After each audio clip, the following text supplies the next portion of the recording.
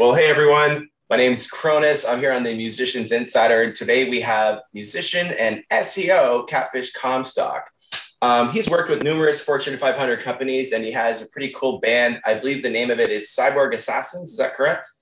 That's the new project, yo. That's new. So I think I'm going to let Catfish introduce himself a little to my audience and tell me a little bit about what you're up to lately and what's going on with you these days. Well, I appreciate that, man. Thanks for having me on, first of all. And you and I have known each other for a long, long time, but seldom had an opportunity to actually talk in person. It's kind of weird how social media works. It's always a group session. You become friends on Facebook, you comment here and there, and you realize that we're doing the same thing. So I was like, it's about time I get you on the show, especially if you have a new project going during this crazy time. Yeah, this crazy time is actually the reason for the new project. So prior to this, I had been in a band called Dive Bomber for a lot of years that played all over Southern California, and had an opportunity to open up for some of my childhood heroes during that time, like Skid Row and Quiet Riot and Lita Ford and Great White and all that kind of like 80s, nostalgia tour type of stuff. And had a great time doing that. Probably that band was most famous, for having the Painted Man. He's all colored up in, I remember he's all in green, I believe, or red. Is he red or green? Depends on the day. Okay, because I've seen different pictures, but we saw you at the Key Club, I believe. Yeah, that's right. So that was awesome. So that was a lot of fun, and then I moved out to Vegas to try to tour with Dive Bomber, and after about a year or so, trying to put together a new band, we had a couple shows here and there. We went on a short little tour up north to Seattle and Oregon and stuff. And, unfortunately, it just didn't work out. And so I tried to start a new project where I was going to be doing vocals. And that was a project called Voodoo Potion. We opened up for Power Man 5000 at the NAMM show, had an auspicious beginning, but, because of COVID and some other issues, that didn't work out either. And I found myself for the first time really since 1991, not in a, rehearsing band, and couldn't really do any rehearsing. As a kidney transplant, recipient, this is the kind of thing where I've got to be extra vigilant, if you will. And so a buddy of mine, ironically, this guy, DJ Highlighter, my friend, Polly Pollywood, who's been a great supporter of mine musically throughout the years, said, "Hey man, I'm doing a lot of EDM stuff. You should get a copy of FL Studio and do some EDM stuff with me." And I didn't really, when I got the software, I had no intention really of like creating a new sort of hard rock project. I really just got it to mess around with some dance music. And then it just sort of evolved where I was making these cool EDM style tracks. And I thought, why don't I take some of these ideas and put them into this sort of context that I would as a rock song, and then layer on some of my guitar and my vocals and see how it turns out. And all of a sudden, 10 songs later, I'm having a really good time. I've got my first single, Steampunk Woman, is coming out September 17th. It's already been uploaded to DistroKid. And it'll be out on Spotify. So, if you could do that pre-save, if you're out there in the audience, I would appreciate it. I'll put the link right here. Okay, cool. I appreciate that. Thank you, man. But yeah, it's just been quite an adventure through all this and sort of reinventing myself. And now what I find is really interesting, prior to this in the bands that I've been in, I've always sort of like wrote these riffs, right? And the way it works is you go to practice and you got to play the riff like, I don't know, 20, 30 times before somebody in the band wants to start jamming along with it and really sort of catches hold. So it's a great filter using that system for the stuff that's maybe not as cool. But what I found for this was I was writing the EDM tracks before I ever even wrote guitar or vocals. So then I would come in afterwards and sort of figure out the vocal track. And then the guitar was really sort of the last thing. And it's probably your comfort, right? The guitar is your comfort instrument. So usually you do it first. So here, you're not gonna have any trouble putting guitar in later. Yeah, exactly. It was sort of it was one of those things where I needed the beat to, there were a couple Voodoo Potion songs that I've sort of retained but reworked into this format. So that was a little bit of a different exercise. But learning now to sing and play what I wrote, because I've never done it before together, is the current challenge, and is going to be the thing that takes a little while before I'm ready to do this live. But I've in the last couple of weeks made some good progress in in doing that. But it's been quite an exercise to figure out like, okay, on this syllable and in the middle of these two syllables is where the downstroke is. You know what I mean? And then just practicing that and kind of getting like, what does that feel like to do it? And then figuring out markers where like, if I'm not doing this at this point, I'm doing it wrong. You know, just sort of training yourself to go through that whole process has been a really unique experience too. 100%. I mean, I feel that way too. Like I'm the lead singer, but when I was in this band here, I was a guitar player. I'm the guy in the Velvet. Yeah. But to change to lead singer is such a responsibility, and it's hard to do. And it's hard to get people to take you seriously that we're in the other band sometimes, and you have to sometimes just start with new people. But if you sang your whole life and you didn't have an instrument, it's kind of weird. You see people standing around awkward with a microphone, right? So being a guitar player, you have that to hide behind, but also it's your machine gun, it's your instrument, it's your thing. Yeah. So I feel you, man. I have two guitars right there, my two Music Mans. I got a Godin acoustic I love too. I'm wearing my in-ears from 64 Audio. I got them from a NAMM show and they hooked me up. So I'm on a good little trajectory with gear. Maybe I'll get you on when I do my gear podcast episode where we can talk about gear. Any cool gear that you're into lately? And I'm just going to put my power in here. You know, I've been very, very blessed in my life to have worked in music stores back in the 90s, right? When it was still cool to be a guitar guy in a music store in the 90s, because it was before the internet was really a thing.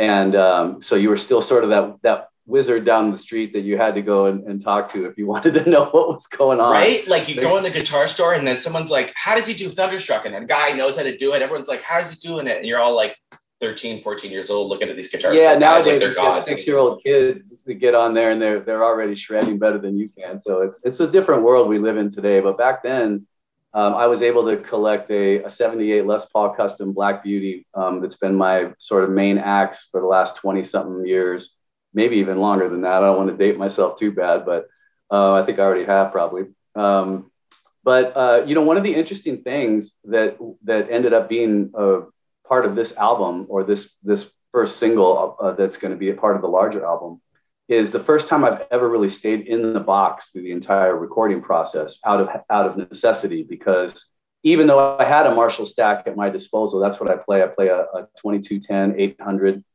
which is that, you know, it's the later 800 where they had the 900 circuit, like not circuitry, but design with the channel switching and the effects loop and the built-in reverb, right? Which was part of the 900 series, but it's still got the 800 technology. And I bought this head for $375 back in the day. Like, it's been the best investment I ever made. I had the 50-watt version of that. I think I had a 50-watt version of that. Like, you know, like they had like, it was like you could go louder without having to turn it all the way up kind of thing. I wish I had the 50-watt version, because the 100 watts, like, you know, I'm constantly fighting sound guys wherever I go. It's telling me I don't need that kind of volume. And I'm like, dude, if it's not moving my pants, I can't play. You know what I mean? Like, I've got to have that presence, you know. Well, so how do you feel about these? Because if you have this, do you need an amp? Yeah, well, I kind of do. You know, like for me, man, for live, but that's what I'm getting at. For this project, I couldn't, like, for the number of hours I spent, even just doing the solo for this song, I couldn't really like blast out the people I live with and my neighbors during quarantine, right? So I used a plugin by Nembrini, Nembrini, and they do a lot of really cool amp simulators. But they have one that I used that's actually modeled off of my amps. That's awesome. And so, yeah, so it was really cool. And I mean, it's not the same. I'm not gonna like sit here and say how, like, you know, I don't need my amp anymore. I would have preferred to, you know, go out to Hollywood and hang out with my buddy Bill Matoyer out there, who typically records my stuff. If you're unfamiliar with Bill, he was the vice president of Metal Blade back in the 80s. Okay. And, you know, he did, like, you know, some of Slayer's early stuff and a lot of other great 80s bands from the thrash era. And he's just, you know, Skull 7 Productions. He's a great guy to work with, but it just wasn't feasible for what I'm doing with this project right now. And also, if I'm being honest, as a sort of newbie in the home recording world, I didn't want to deal with signal to noise ratio and sort of analog like issues that you get into when you start live tracking, right? So for me, just keeping everything in the box, which basically means, you know, you're not using the analog stuff, right? It's all digital. That allowed me to get my music to the point where I found this guy on soundbetter.com. This guy that is Yod, I think is his name. He's works for Planet Waves, and he's an engineer that's worked on like Pet Shop Boys and Bryan Adams and Sia and like Nice. just this eclectic group of folks that I thought was an interesting mix between rock and you know, and more of some of the styles that I'm trying to get to with this new project. So he did the mixing and the mastering on Steampunk Woman, and so it worked out really good. Are you happy with Steampunk Woman, and what kind of video do you envision for it? You know, it's funny. The video that I'd like to do is probably not the video I'm going to end up doing, just based on financial, limitations. Unfortunately, as fate would have it, this last month, like, I don't know, 40 days ago, I was told that I wasn't going to be able to renew my lease out here in Las Vegas, of where I've been for 5 years. And, coming up with the money to move and pay double rent in May, and everything else sort of tapped me out in terms of the things that I have at my disposal. But fortunately, I do have an extensive network of friends who are, really cool to me. And it might end up being like, the song is really predicated about the appreciation of steampunk women characters in both film and anime.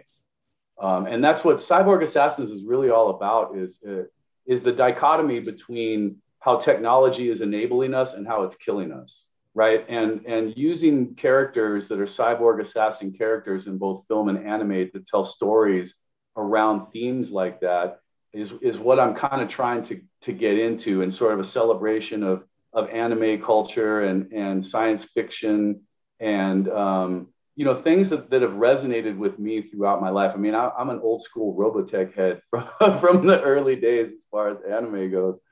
And granted, in truth, I've always been around steampunk sort of culture, but I've never really explored it that much until I really had nothing better to do during the pandemic, but to really like rediscover some of my science fiction, Dungeons and Dragons, kind of nerdy, for lack of a better word. And I mean nerdy in the coolest way possible. But, I think with EDM, with an embrace of EDM culture too, which I've always, again, been around, but never really like, never dived into the deep end of it until now. So the more that I got into all this, the more I realized it was a really good backdrop for this project. And then I was able to get cyborgassassins.com, and basically every social media profile out there with Cyborg Assassins, just the name itself. And that was kind of the universe's validation that I'm heading in the right direction. I'll tell you, I've really held back on releasing anything my whole life that was mine. I got a new album and we finished it right before the pandemic, and I was able to get it on a couple of radio stations like Toronto's Edge 102 and KLOS in LA, and play some shows. I got to play the Viper Room, but I'm still waiting to come out with the album and push it and market it with my team because of the pandemic. I'm locked down in Canada. So I see. I've been learning how to do this stuff, and it's like there's these seminars that you can take on how do you do a TikTok video, where from 0 to 3 seconds you shoot from this angle, and then from 3 to 7 seconds you shoot from that angle. And then you edit the endpoints really close. So it's an annoying video style that people will, then you explain what you're selling at the end. It's weird. How do you, as an SEO, try to take that and put it to music to help market your music? Because you know, like we should be the biggest musicians in the world if we're so good at SEO, right? But it doesn't work that way. Yeah, but you know what? You know what's ironic? So here's what's really funny. I got into SEO in like 1997/98, trying to promote my band. I got a job at an internet service provider as a customer service agent because I had dropped out of college after 6 years of partying at the University of Arizona and San Diego State, right? I went to like Party U and then Party U2. And while I was at San Diego State, I got myself in a band. And that's when I realized I don't want to go corporate right now. I want to be in this world of rock and roll. And I didn't have the pedigree to do that without spending the 7 years in music retail that I did. That was really the education I really needed to get into this industry and sort of become authentic. Real world and stuff. During that period of time, though, I had sort of like worked at the music stores in San Diego I had wanted to. And after 7 years, I kind of was ready for a change. And I got this customer service job behind a computer. And I learned how to code HTML during my downtime of like waiting for people to answer the phone. And I built myself a website at heavymusic.com. Got into affiliate marketing. And all of a sudden I outranked mp3.com on Alta Vista for the word MP3. Nice. And Alta Vista. Awesome. Yeah, that's before Google was born, right? So that tells you how long InfoSeek, all the web. Remember Bruce Clay's little Hotbot, Northern Lights, all that stuff, man. So the thing about it was, and I owned Web Position 1.0, right? Like that was the big thing back in the day. But the thing is I learned is that people weren't searching for my music. They were searching for music that they already knew, right? So SEO has sort of a limited ability to really drive, fans and engagement. And social media, and specifically what you just talked about, which I'm getting into now, is around TikTok and IG. That's really where you got to be in order to be relevant, right? Yep. And so we're no longer just musicians because nobody cares. You've got to be a full content creator that uses music as one of the vehicles to build a brand around yourself and your band. And to promote the podcast, for example, like you take a cut from an interesting part of our conversation where we had an interesting moment where something was really a good tidbit. Then you cut that and you throw it into Instagram, but you don't give them the answer. And you make them want to watch the rest of it. And then that's how dumb it is. It's like the daily. Well, it's not so much. I would hesitate to classify it as dumb as just different, right? Like you and I grew up in a different world with different expectations. And I live with two small girls, who are 10 and 7. And it's been a really eye-opening experience watching them grow up and watching their engagement habits with the internet and online and Fortnite and gaming is another thing that Cyborg Assassins is really all about. And learning that whole ecosystem and learning where people are and what their lives are like and trying to unlearn some, like, I don't want to be that old guy that couldn't change that I used to gripe about my parents being. Is your album going to come out as 12 songs on a format? Like? No, that's what I was going to tell you. Like, I don't see a value in doing an album anymore. That's what we talked about the other day on here. Yeah, I feel like it's just a string of singles. And then when I get to the point where there's like 6 or 7 singles released, I'll give you it as an album package with like maybe 3 at one time as sort of the bonus of the thing coming out. But dude, it takes so long to make content. And to your point, like it takes so long to make all the supporting content to promote the content. Once you try to do that across 10 songs, I mean, look at Miley Cyrus came out with Plastic Hearts last year. It already feels old. Maybe she was able to promote 1 or 2 or 3 of those songs. By the way, that's a great album. I mean, I don't know. I know that's weird to say Miley Cyrus. Well, you know, the money behind that album, but the amount of production and people behind that record, like that's going to sound incredible. Well, right. But I mean, the point is how much of it's wasted now because the audience has already moved on. Like they're ready for the next thing. And you can't even take advantage of that in an album format. So And that's on a huge budget with a lot of people, with a big team, that's got a huge financial investment in trying to do that. And still, it's the limitation of the attention span of the world that we live in today, right? So for me, I think just Cyborg Assassin is going to release a bunch of singles. I'm looking forward to trying to get another one out this year. I chose September because I knew I spent all last year learning how to create music, and I still got a long way to go on that, but now I've shifted focus and I'm taking this year to learn how to market music. And come back here and talk to me. Talk to me more when you learn more, and let me know what you'll learn, because I'd love to hear about it, because this is a real hard one for musicians. Like, people waste so much money pissing away money of Spotify playlist people, and like stuff like that, where it's like, it doesn't matter if you're on a bunch of playlists unless the people who put you on there care. Right. That's the thing about it. I'm not really interested in paying to play, so to speak, in that space. I've always, I've never had a problem with buy-ons in the real world, because you can play 10 shows in front of 50 people or one show in front of 500 people. And if you play one show in front of 500 people, you're typically making a bigger impression for the people that see you.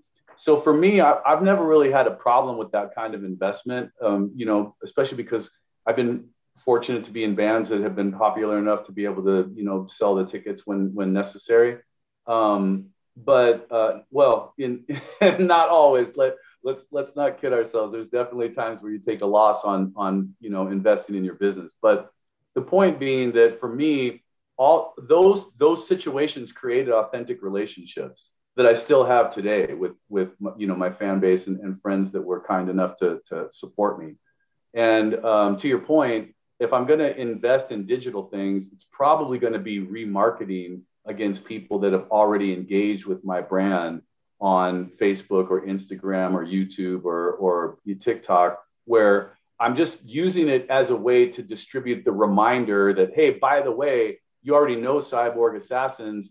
Here's the latest thing. Come back to the party and hang out, And in corporate, you know how it's different when your company is 10 people, 100 people, 1,000 people. You do things different at the different stages. So with bands, I think that's another sort of thing. Like, when you don't have any fans, you can't just act like Miley Cyrus, because she has the fan base. They know they're going to sell it. Right. So when you're coming out, you're introducing yourself. It's a different market.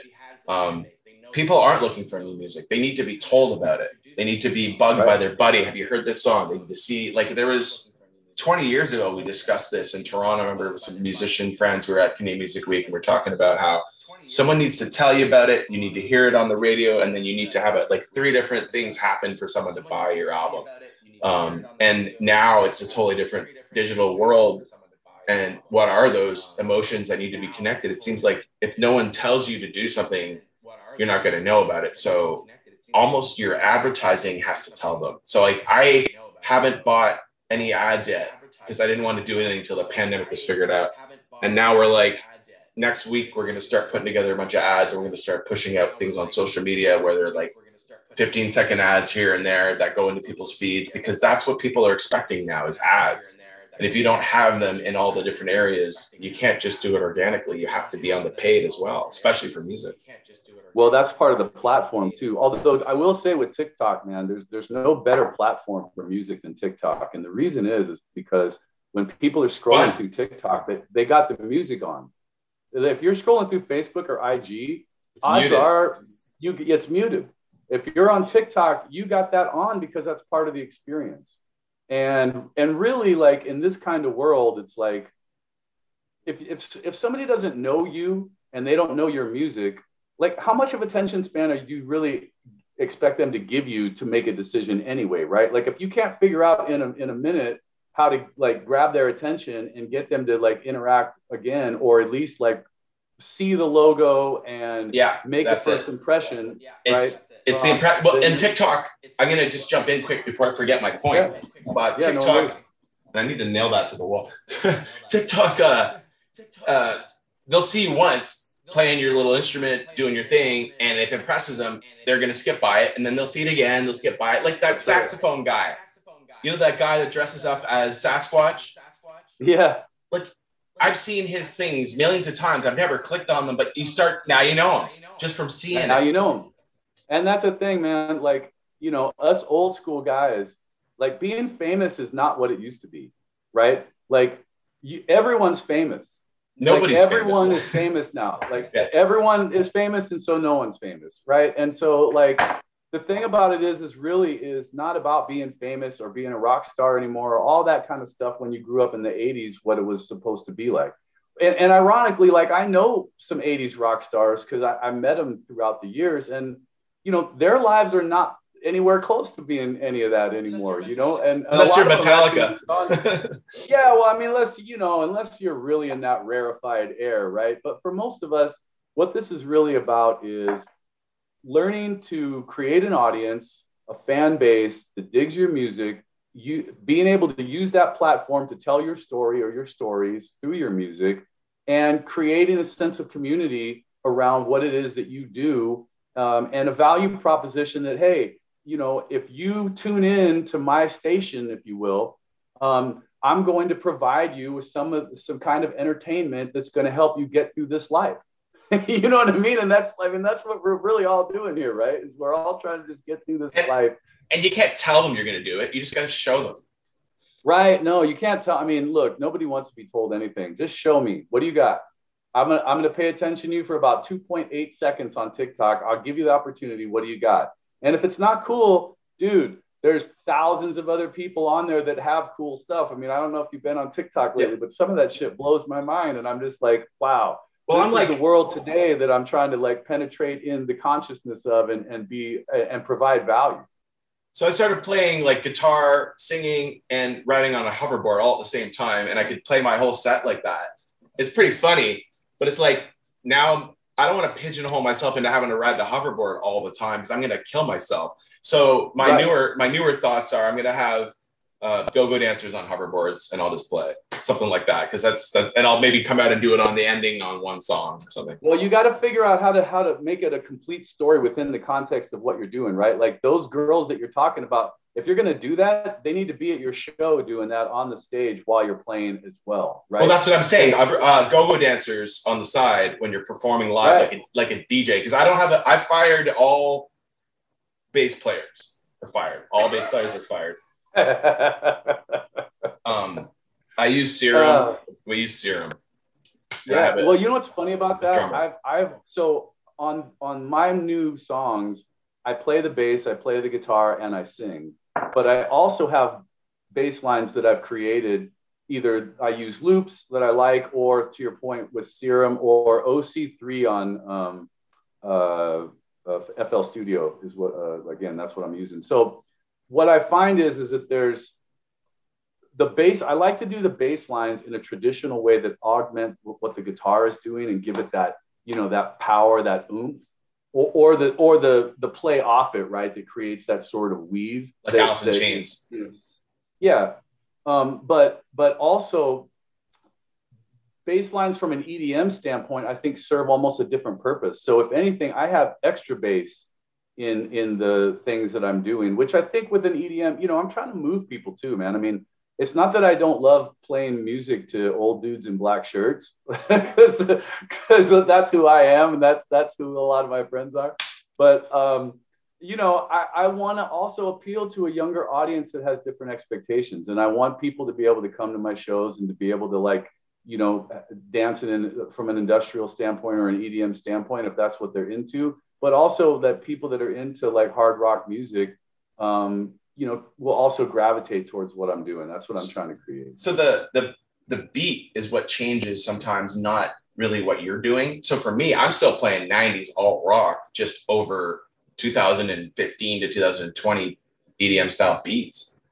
Right. Yeah. I mean, that's what I'm kind of trying to do. Although it feels the same. Like it feels the same in a lot of ways. The guitar parts are probably like not as intense as maybe Dive Bomber was, for example, because in Dive Bomber, like, I'm the only guitar player, right? So there's a lot of space to fill. Yeah. And, you know, there's a lot of intensity. And not that these aren't, I got some of the same kind of riffs, but there are a lot of other times where I'm playing more like complementary guitar parts. There's still distortion. It's still that hard rock feel, but it's a lot more AC/DC than Metallica because, you know, Yeah, it's color, it's emphasis, and it's it's just overall ambience. So because at the end of the day, what I'm really trying to do is create an atmosphere that supports the telling of the story that I'm trying to tell within the song.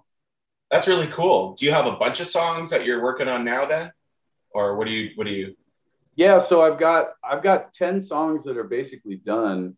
I'm working on right now. So my first song is Steampunk Woman. I'm working on a second song called Flamethrower, where I'm trying to like get that to a point where I can, I'm not sure if I'm going to go with Yod again as the mix master engineer.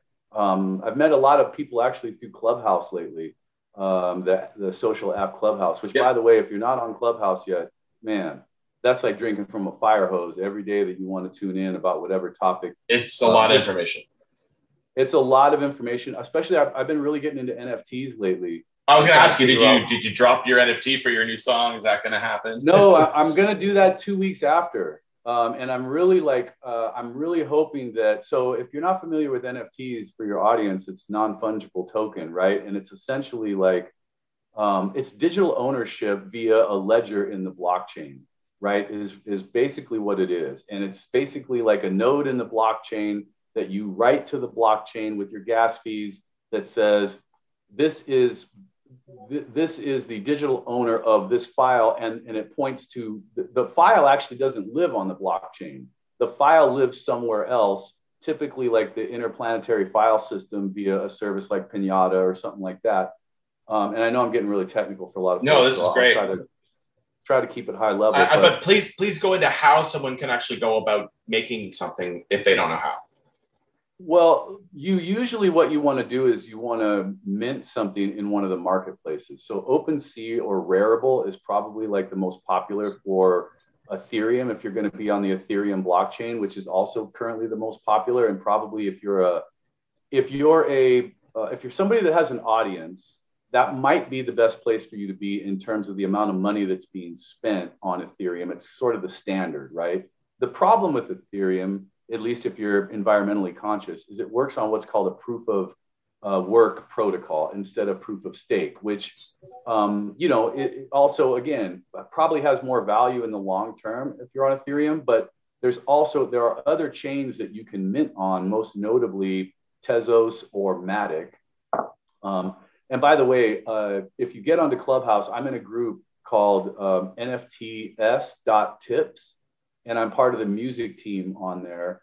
And that organization is a nonprofit that's dedicated towards empowering people with NFT technology. So if you're hearing the podcast and you're interested in NFTs, you have no idea where to start, the best thing to do is jump into a NFTs.tips Clubhouse room and just kick it for a while and just get your mind blown like I did for like 6 weeks.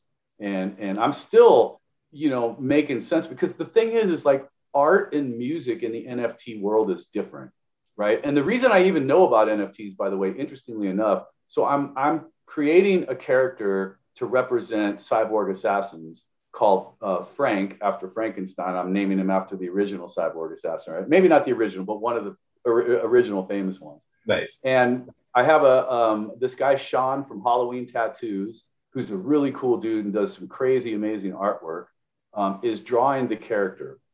And part of our contract negotiation was, hey, you can use this artwork to sell merch, represent your band. I still can use it to show that this is what I do, right? So standard stuff. But if you want to upload it to an NFT or any kind of art platform, that's going to require a separate contract, which we will negotiate later. And I was like, NF what, dude? What are you talking about, man? I have no idea what the hell you're talking about. So that, ironically, my friend Laura Beatty invited me to Clubhouse like the same day. So once again, the universe said, thou shalt go here and learn. And that's what I've been doing. So I've not minted anything yet. I don't plan on minting anything yet, because I'm really trying to, the thing about music that's different than art is who's collecting it. And it's about providing value to people who are potential buyers of your NFT, right? And so for me, It's not just about the artwork; it's about the story behind it. And not only that, but what are you giving somebody, right? As a result of their interaction, and you can't just think about the initial purchase, because one of the things about NFTs that's derivatives interesting is derivatives. Well, not just derivatives, but royalties on the secondary market. So somebody buys your, yeah. So I love where you're going on all this, so I'm just letting you run with it, because I was going to ask you to talk about it and see how far you've gotten into this, because this is the biggest thing that can help musicians that are starting out right now, is to get in on this early. But also, you don't want to blow your money on some bullshit to people who are trying to sell NFT stuff. So I want to show people how to avoid this is that. What I'm saying. The thing I found right now is that Tezos is a lot cheaper, right, than Ethereum. Yeah, so you might want to. Sorry. I mean, even less to mint on but the thing is, it requires having Tezos to mint, and then you go to a place like Calumet or Hicketnunk, which is really hard to spell, but it's got a cool little underground culture over there. Hicketnunk. I mean, from a branding perspective, those guys got a lot to learn, but it's like I said, it's developed its own culture, and it's a cool spot to be. Matic is another side chain. It's actually a side chain of Ethereum. But the problem with Matic is currently you can't just buy Matic. You got to buy Matic on the Ethereum blockchain and then transfer it over to the Polygon blockchain and pay gas fees to do that. And it gets kind of complicated for the average user if you're saying, hey, you want to buy my stuff. Hard to learn unless you're already in the crypto. And like, should artists, should labels make their own crypto coin? Like, like I said to someone the other day, if you're Snoop Dogg, do you make your own coin? You know, like, I mean, I think you can, but it's a little bit different. So it's not, you're not going to make a coin like Ethereum. You're going to make a coin that's probably like a participation type of coin, right? There's companies called Rally. Rally, if you look up Rally NFT, right now you have to apply because they're small and emerging, but they're letting folks basically create these coins that as people interact with your brand, they earn equity in the brand. And so this is going to be, the space of the future, no doubt. So if you jump on it now and you get acquainted, this is what I say, just get into Clubhouse. You got to get an invitation to Clubhouse, which I've got a Clubhouse invite. If anyone wants to get on one, you'd probably get like 2 or 3 invites per person. So you got to kind of ask someone who's already in there. But now they support Android now too, so that was a barrier to entry for a lot of folks. Right, it was like you had to be the cool iPhone kid to be in the club. Yeah. But nowadays you can just get on there, and that's probably the best way to really learn about NFTs, because the thing about Clubhouse is it really facilitates relationship building, because you're really just you're talking to people real time, right? And it's not hard to find somebody, especially in NFTs.tips. It's not hard to find somebody that will walk you through, kind of the process. The question is, what are you going to mint? And if you're just like a musician and you just want to mint your song with the audio file, for example, as an unlockable, because the file size, you can't mint the whole thing. That's where, like I said, that's where this whole collaboration piece comes in. And unfortunately, one of the things that's holding us back as musicians right now, and I think Rarible just did split wallets, but other than Rarible, I think Cargo.build on the Matic network is the only other one that currently has split wallets. And if you don't have split wallets, that means you got to manage everything offline in terms of the financial part of it. And that sort of takes away from the concept here, right? Who wants to manage that relationship perpetually? So to bring it back to the musician's world a little better, here's all my picks, for example, a bunch of picks that I love. This is Dimebag's pick from the stage with little X's in it. This is Jerry Cantrell's. Here's Lemmy. Here's Jason Newsted. There's bass player from White Zombie. Got a lot of picks here. How can an artist so we were talking about, I was talking to a friend of mine about Kenny Aronoff was one of the first drummers being involved in an NFT thing. And essentially your drumstick would be licensed to then make derivative drumstick NFTs. So I don't know how it would work, but this is the NFT from that. This is the NFT from this show for my drumstick, and it's now people buy it. So you can create that kind of content. Yeah, you can. That's a little bit in the advanced world, right? When you're creating derivatives that people care enough about that they're going to want to like. Well, a drumstick's a good idea. No, I agree. I totally agree with that. I'm just saying, again, if you're a famous person, that might work for you, right? If you're the average person who's listening to this, and you just want to get an NFT going for your band, what you would probably do is strike up a deal with whoever created your artwork for your band cover, your album cover, or your single cover in my case, right? And then you would probably split the proceeds of that, and you would have maybe a 30-second clip embedded in the file with the artwork. And then as part of when they buy the thing, there's maybe a password that comes with it and a link where they can go and download the actual WAV file, right? So not most people don't get an opportunity to own the WAV file to your song. Yeah. And then whatever else you can think to add value and create sort of that VIP cool experience. So I've been learning, and like some people have NFTs that they buy for their kid, and when it's programmable. So when the kid turns 12, it does something. Yeah, I mean, there's all kinds of potential technologies out there right now that are being developed. It's insane. The sky's the limit. It's really open. Some technology has been made and is supported. Some is future facing. So that's why I say if you get into Clubhouse or whatever and you listen to what's going on, you can kind of keep up with like not only where they are today, but there's Clubhouse rooms where like literally the owner of one of these marketplaces will be there and be discussing like what they're going to be doing, what are their priorities, what are they developing. So you can sort of take that into consideration on how you're going to position your NFTs. You know, I know like Emily Lazar, who is a vocalist, and I'm the band name. I can't even believe that the band name is escaping me right now. I can put it in later here. Yeah, exactly. So, but it's early here for me.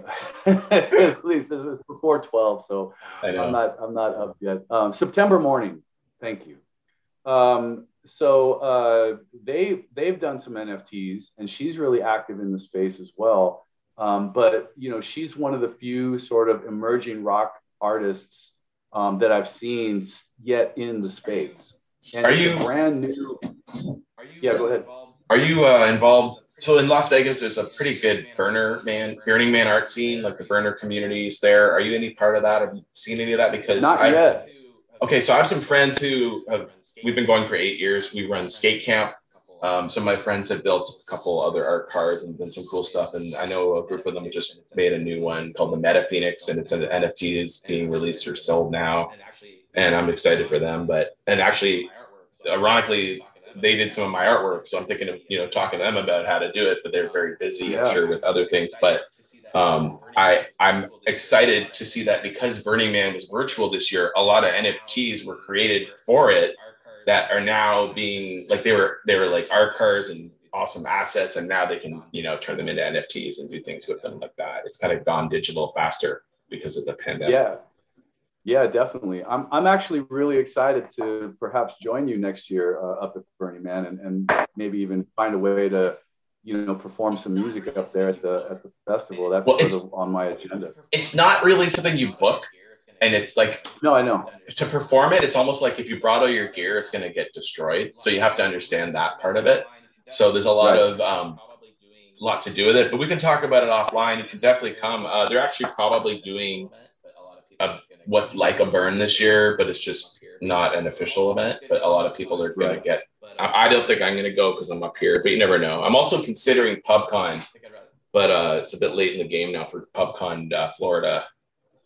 Yeah, Florida's a little bit too far for me, man, under the circumstance. I was disappointed they're not going to be in Vegas again this year as they normally are, but and PubCon, for your audience, is an SEO convention, digital marketing as opposed to music, right? All the SEOs, that's what we all are. It's an old school SEO nerd convention where all the OGs typically hang out, right? Brett does a great job of running that conference, but Brett Tapke. I reached out to him, but I haven't heard back. I don't think I'm going to go this year.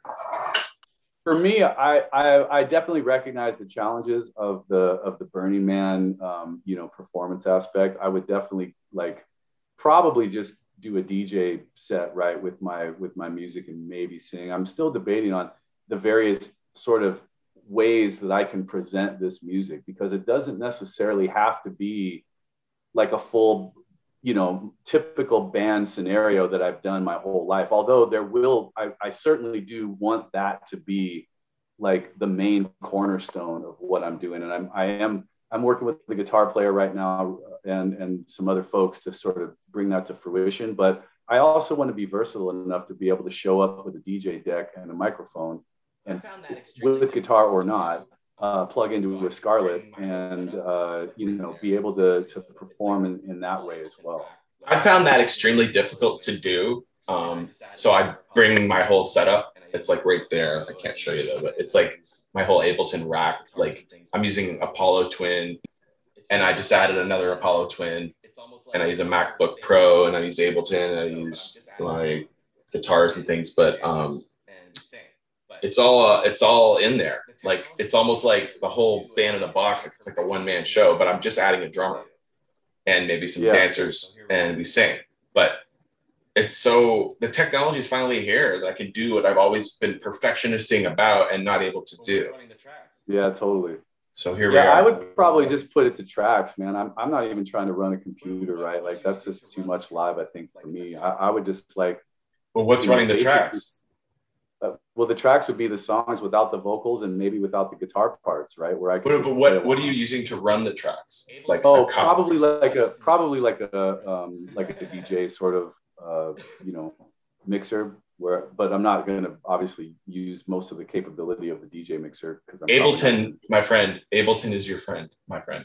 Check it out, yeah, man. I've heard a lot about Ableton, and I know FL Studio can do something similar. I'm just really trying to make this so like as plug and play as possible for that scenario, right? Well, this gear that I'm using is bizarre, but when I play, all the changes happen automatically through MIDI. And my next purchase is a new laptop that's going to be running all my visuals and all my streaming on a separate PC. That's cool. So everything kind of goes into one computer, and everything that comes out and goes to another computer that's completely just visuals and streaming processing, so that you don't have to worry about that.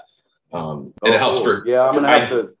I do gaming too, so it's all the same setup, And I meant to ask you, what kind of games are you playing if you're a gamer? Because I know you mentioned that. I wanted to ask you about it. Bro, you know what? I have so little time for gaming that I've found that the only thing that I can really do is on my phone, and I'm trying to like even cut down that. I play War Robots primarily, which is a mobile game. Cyborg Assassin, ironically, I was playing that before I even came up with the name, so it dovetails nicely.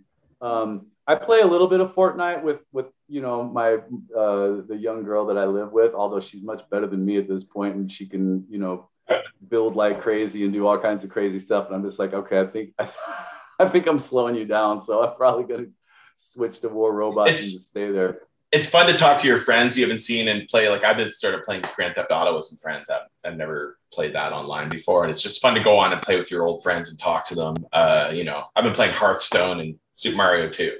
So yeah, I find that myself, man, like to your point about the perfectionist stuff, it's like if I can't be awesome at something, I tend not to even fuck with it. You know what I mean? Because it's just like I've there between being the director of SEO for a digital marketing agency and having Fortune 500 companies that have a certain expectation of my time and my level of expertise and staying up to date on all that stuff. And then, also, I take lessons every week from Chris Broderick, formerly of Megadeth and now in Active Defiance, right? And so, like, that keeps me pretty occupied too. How's it going? Really good. I mean, he's changed my life completely. I mean, before I met him, I was primarily like pentatonic blues based, like only, and learning 3-note per string scale patterns, and marrying that with the caged system. Because I'd done cage most of my life. Like I learned that, in the 90s, and it's very positional, right? The 5 boxes, if you will. And then once you get a feel for there's 7 patterns, for 3-note strings, right? One for each note of the scale.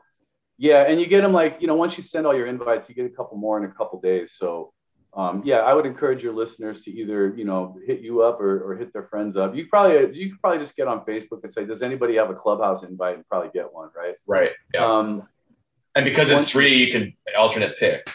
Yeah, you can alternate pick. And although ironically, it's funny, man, I'm having to go back and really force myself to play triplets and just play triplets, because I've been playing 16th notes in triplet feel for not feel, but 16th notes in patterns of 3 for so long that even when I play these 3-note per string scales, it's like 1, 2, 3, 4, 1, 2, 3, 4, 1, 2, 3. You know what I mean? So I've had to really go back and force myself. And by the way, if you've never had one of these stylus picks, these things, you got one of those? Is that like Kirk Hammett's pick, kind of? No, this got a diamond head on it. I got one very close to that. Well, you only use it to practice. Like, you don't use this live. You just use it to practice, because what happens is if you use any more than just like the tip of the pick, it catches on the string and it forces you to stop. And it's absolutely maddening, and it's a pain in the ass, but it really does increase your accuracy. And that's been, I've used it for a long time, but now that Chris has got me doing other stuff, what do you got there? Is that got, it's okay. Close. There you go. It's close. It's a Kirk Hammett pick that my buddy left here. And it looks like Kirk Hammett's pick, which I have right there. That's cool. Yeah, this is kind of different because it's not like, if you look at the top edge here. Yeah, I see. It's actually different. Yeah, it's got a beveled sort of like deal. And so, like I said, if you go past the picking range that you really want to be at, it catches and makes you stop. And it's really irritating. And I've wanted to like crush it with a sledgehammer numerous times, but it really does increase your speed, which,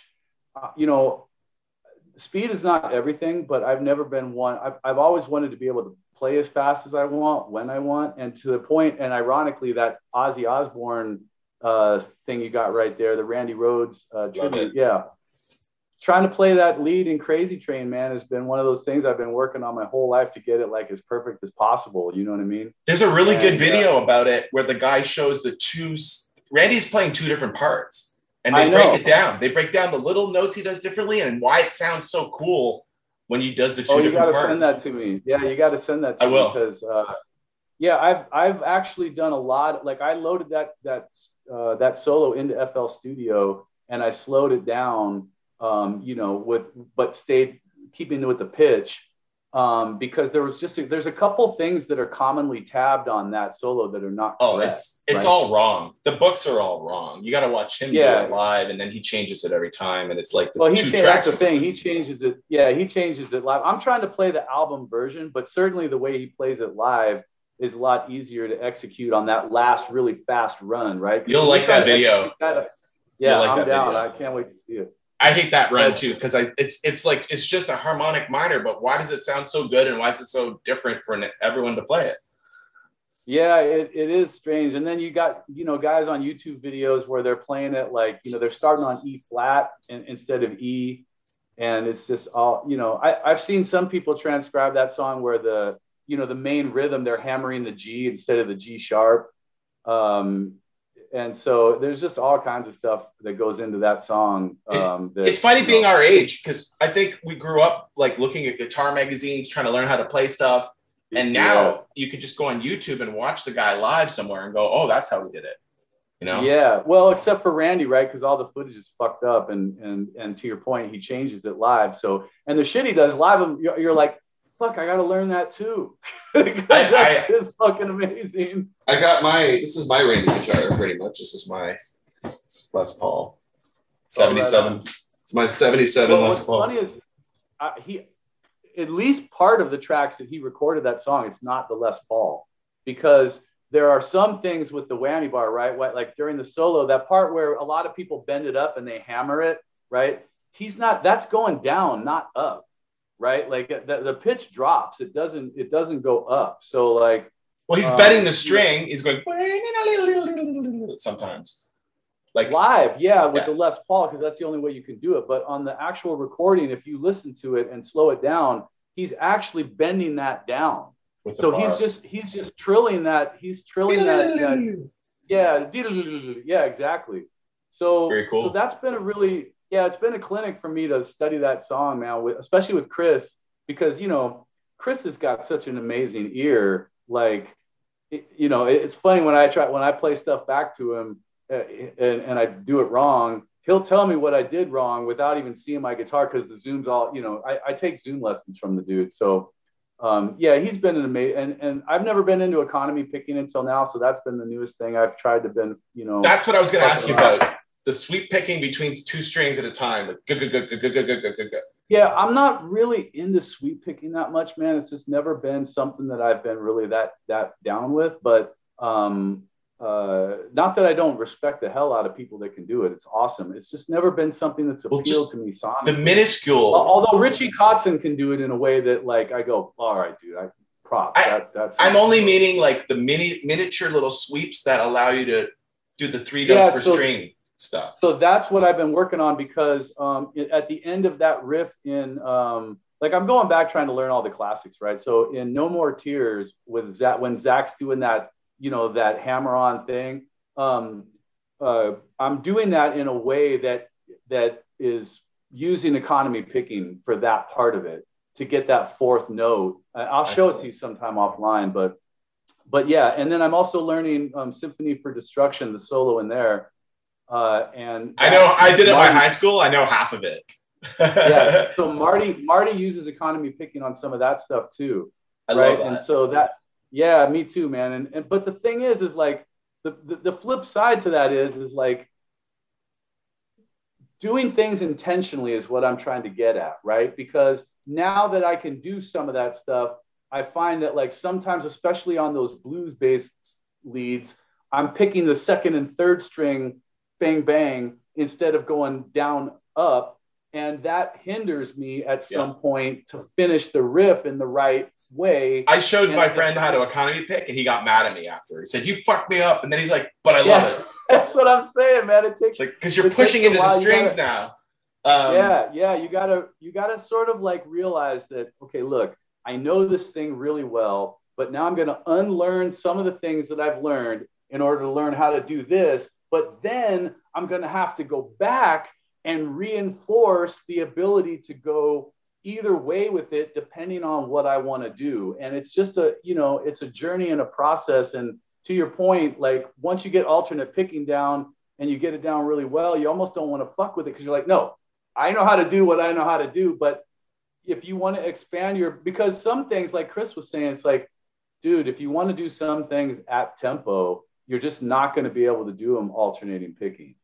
And, as soon as he told me that, and I realized the truth of it, that's when I made the commitment to start to work on this stuff. And it's definitely still a work in progress, but, very cool. But I did use some of it on this steampunk woman solo, in terms of some of those techniques, because I'm constantly trying to use my solos as a way to, like, showcase whatever, like, the latest greatest stuff is that I'm learning and push myself. You want to show what you do. You want to come out with you want to be the next Van Halen record that's not a Van Halen record, but it's showing guitar. Well, I want to make something that requires me to stay on top of my game in order to execute, so I don't get soft, right? The problem is nobody in the world is listening for something that's requiring someone to stay on their game. They're just listening for what someone showed them. So it's such a weird world. Totally. But, and that ultimately is the thing, right? So the way that it's funny, the way that I did these solos for this album was completely different than I've ever done solos before, because, again,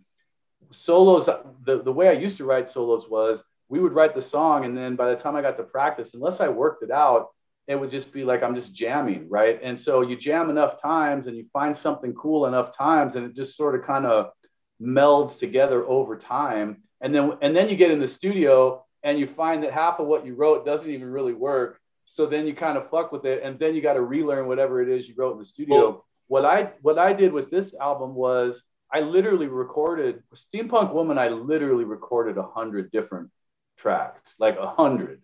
And then I went back and found pieces that I liked and sort of put them together. And then I learned how to do it the way that I put it together. And then I recut the whole thing. Yep. Doing it like that. I have like 35 versions of I'm Not Sorry. Like, and I some songs like I've had for like 15 years that are like my children. I don't have kids. So like, they're like my kids until I get them to the point where they're old enough to be on an album and I can release it, you know? Totally, man. Yeah. Right, well, you know yeah, I know we got to go, but you know what's cool is I was going to say, you take some of those alternate versions and use those as the unlockables for your NFTs so that people who are really super fans can get even more of a glimpse into, you know, your thoughts when you were doing the song. That's exactly the idea. Only you have to pick and choose like which versions you're going to put on there. Totally. Yeah. So like, I really enjoyed talking to you. We should do another call sometime, maybe do a jam or something. I definitely would love to play guitar with you. It'd be cool to hear what you got going on when you're releasing the record. Maybe you can come back on when the album comes out or something in September. Yeah, the single comes out in September, and hopefully by then, you know, we'll have some plans for some sort of a live show. I'm not sure, like I said, how that's working yet, but I wanted to ask you, have you been like, what's the live music scene like? I'm in lockdown here. Where you are, what's the music scene like? Just started again. So I'm actually going to be going to a show, I think Sunday night. A buddy of mine's getting married, and then he's doing a show for the reception. And so I want to come pay my respects. Again, man, I'm vaccinated. And so that's cool and everything. But as a kidney transplant recipient who's taking medication every day to make sure I don't have an immune system, I'm not really trying to like push the science, right? Like I'm trying to mitigate risk right now. You know, more so for the people that I love and I take care of than even myself. Because at this point I've lived a long, blessed life and I have no complaints. You got a lot more to go. A lot more to go. Yeah, I mean, I'm trying. I'm hoping to get all these songs out at least. Just I've been working. One piece of advice from my producer and I that I work with, we call it avoid the old man rock. You know that thing where you're saying the guys in the black shirts, like old man rock. I'm like, nope, that's too old man rock. Got to change that part. Okay, that's good. It comes with a bass player. Listen, I love all my friends and the people who are my contemporaries, and I have an appreciation and a respect for everything that's come before me. But I'm not trying to repeat the past, man. Yeah. I'm an artist living in 2021, and my idol Jimi Hendrix would embrace all new technology possible to see what avenues are out there to tell stories and to create music. And that's the attitude I'm trying to roll into this year and beyond with. And I'm hoping that that I can create a musical project that appeals to all age groups and across multiple genres. So I think maybe, this trying time we've been in has been good for you a little bit, where you sort of had a chance to, look inward and create what you're going to come out with now. So I think we all have had that. So I think that is going to be exciting. I can't wait to see a live show or to hear some more of this album. If you want to send me an MP3 or something that I can hear, I would love to hear it.